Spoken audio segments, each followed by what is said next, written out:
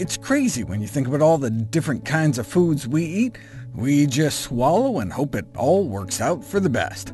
Well, it turns out there are better ways to think about keeping our bodies humming healthfully along. Welcome to Nutrition Facts. I'm your host, Dr. Michael Greger. Today, we take our recently decluttered living spaces and try to clean them without passing out from the harsh chemicals. And yes, we're talking about cleaning products. So, what do we use? Here's our first story. Household cleaning products can be hazardous, landing hundreds of thousands of children in U.S. emergency rooms. And the product most commonly associated with injury was bleach, which can be toxic even if used as directed. We've known that those with asthma who work with cleaning products day in and day out can suffer adverse respiratory effects, a worsening of symptoms, declining lung function, inflamed airways. But even cleaning workers without asthma can be affected. Even below so-called acceptable exposure levels, cleaners with or without reactive airways can suffer a substantial decrease in lung function. OK, but that's people who clean for a living. Although we've known that occupational use of bleach may have adverse respiratory health effects, but it was unknown whether just common domestic use of bleach in the household may put lungs at risk until now. Bleach use was significantly associated with nearly 5 times the odds of non-allergic adult-onset asthma, as well as ongoing lower respiratory symptoms such as chronic cough. The way bleach works is as such a strong pro-oxidant that the thought is that it can lead to leaky lungs and allow allergens to penetrate. This phenomenon of cleaning product-induced asthma has been known for decades. More than 3/4 of the dozens of population studies looking into it have found increased risk of asthma or nasal inflammation. Ideally, safer cleaning products should be available. Unfortunately, this body of evidence has been largely ignored by the manufacturers and commercial cleaning companies, and most of workers put at risk are women. In fact, that may help explain some of the gender differences in asthma. The relatively high frequency of bleach use for home cleaning by women around the world, together with a strong association between bleach use and non-allergic asthma, emphasizes the need for reconsidering the use of bleach for cleaning. There are natural, environmentally friendly cleaning products that may offer a safer alternative. Safer, perhaps, but are they as effective? We didn't know until now. The effectiveness of 3 home products in cleaning and disinfection of Staphylococcus aureus, the bacteria that causes staph infections, and E. coli on home environmental surfaces. The first report ever of the performance of purportedly safer alternatives. In the home setting, some individuals will select conventional products such as bleach due to familiarity. It's a smell some associate with cleanliness.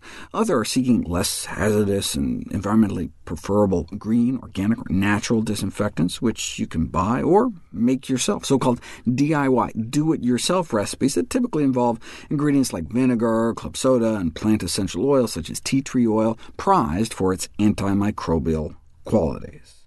So, researchers pitted head-to-head Clorox bleach versus a natural disinfectant based on thymol, which is from thyme essential oil, versus a DIY recipe, half club soda, half white vinegar with a few drops of tea tree oil.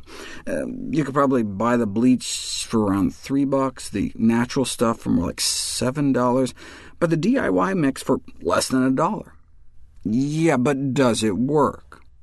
On the bottle, it says bleach can kill 99.9% of germs, which is the EPA standard for the disinfection of surfaces that don't come into contact with food, like the bathroom sink or something. They claim 99% of germs, but when put to the test, the bleach actually killed 99.9999% of germs, completely wiping out the E. coli and staph germs, which even exceeds the EPA standard for food contact surfaces like the kitchen counter. And so did the expensive natural stuff. Worked just as well as the bleach. But the club soda vinegar tea tree oil concoction flopped, allowing as many as a few percent of the staph bugs to thrive.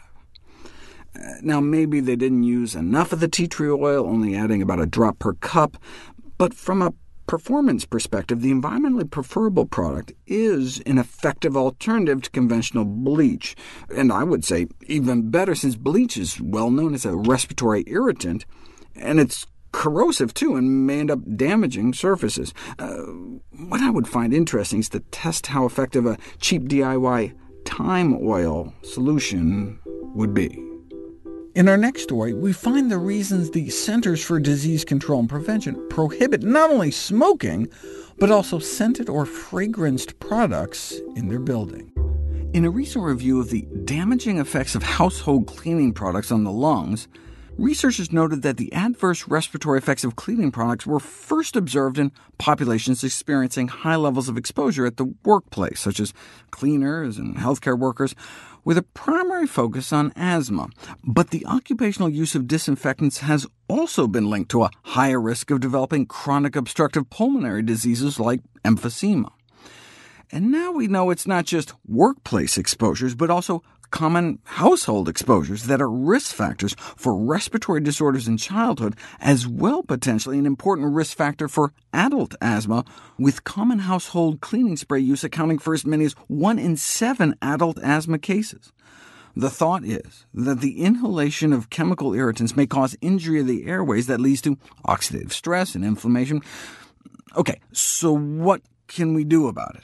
Well, it may indeed be limited to sprays. Cleaning products not applied in spray form were not associated with asthma, and it's possible that environmentally friendly cleaning products may represent a safer alternative, though they may still present some risk. Ideally, safer cleaning products should be available. Unfortunately, the research suggesting harm has seldom been heeded by manufacturers, vendors, and commercial cleaning companies. I wonder how much of that is because most of the workers exposed to cleaning products, both occupationally and presumably domestically, are women. One of the problems may be the fragrance chemicals. 1 in 3 Americans surveyed reported health problems such as migraine headaches and respiratory difficulties when exposed to fragranced products. And in about half, it was so bad they actually lost work over it. Results from this study reveal that more than 1/3 of Americans suffer adverse health effects, such as respiratory difficulties and migraine headaches, from exposure to fragrance products. Of all individuals, half reported that the effects can be disabling, yet more than 99% of Americans are exposed to fragrance products at least once a week. The effect on asthmatics may be even worse, affecting closer to 2/3. One compound that may be of particular concern is called 1,4-dichlorobenzene, also known as para-dichlorobenzene, which is found in many air fresheners, toilet bowl deodorants, and mothballs. It breaks down in the body into a compound called 2,5-dichlorophenol, which you pee out, giving researchers a reliable measure of your dichlorobenzene exposure.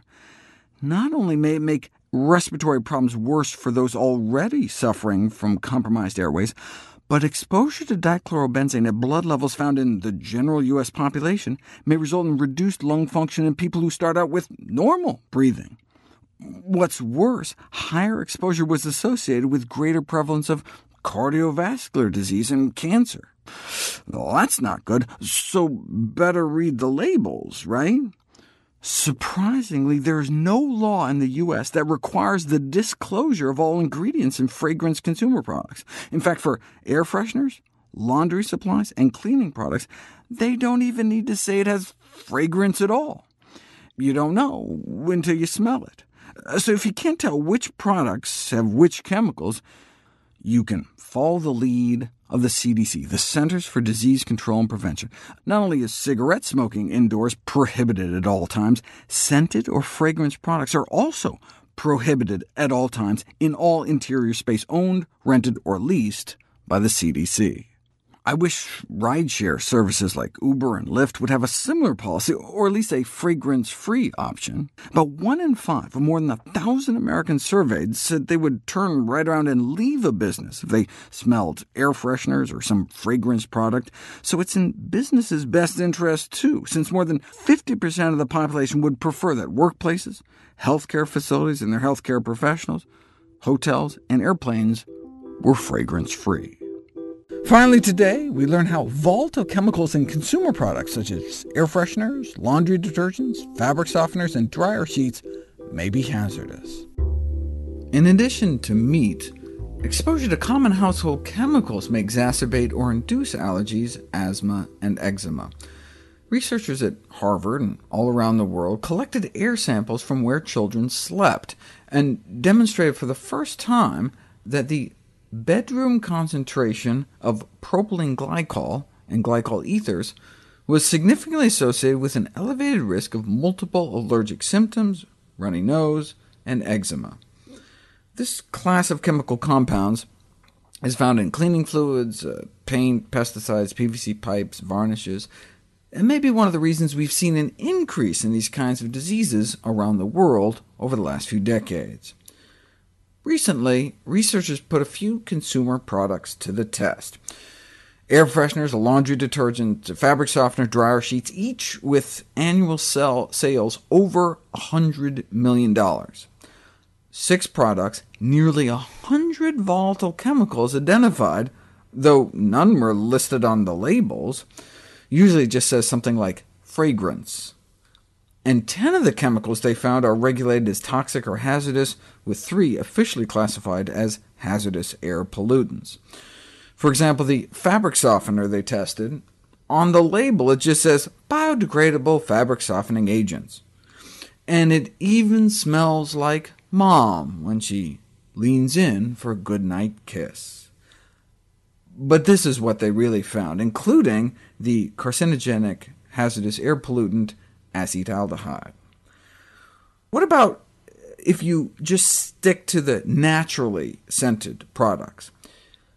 Even products advertised as green, natural, organic emitted as many hazardous chemicals as standard ones. For example, a soap boasting pure essential oils and organic tea infusions also contained all of these. Yeah, but what if you somehow know for certain it's all just natural, like the limonene, right? That's a real phytochemical found in real citrus, until it photooxidizes with ozone and ambient air to form dangerous secondary pollutants, including formaldehyde. When it comes to consumer products, the best smell is no smell. We would love it if you could share with us your stories about reinventing your health through evidence-based nutrition. Go to nutritionfacts.org/testimonials. We may share it on our social media to help inspire others. To see any graphs, charts, graphics, images, or studies mentioned here, please go to the Nutrition Facts podcast landing page. There you'll find all the detailed information you need, plus links to all the sources we cite for each of these topics. For a timely text on the pathogens that cause pandemics, you can order the ebook, audiobook, or hard copy of my latest book, How to Survive a Pandemic. For recipes, check out my new How Not to Diet cookbook. It's beautifully designed with more than 100 recipes for delicious and nutritious meals. And all the proceeds I receive from the sales of all my books goes to charity. NutritionFacts.org itself is a non-profit, science-based public service where you can sign up for free daily updates on the latest in nutrition research via bite-sized videos and articles. Everything on the website is free. There's no ads, no corporate sponsorship. It's strictly non-commercial. I'm not selling anything. I just put it up as a public service, as a labor of love, as a tribute to my grandmother, whose own life was saved with evidence-based nutrition.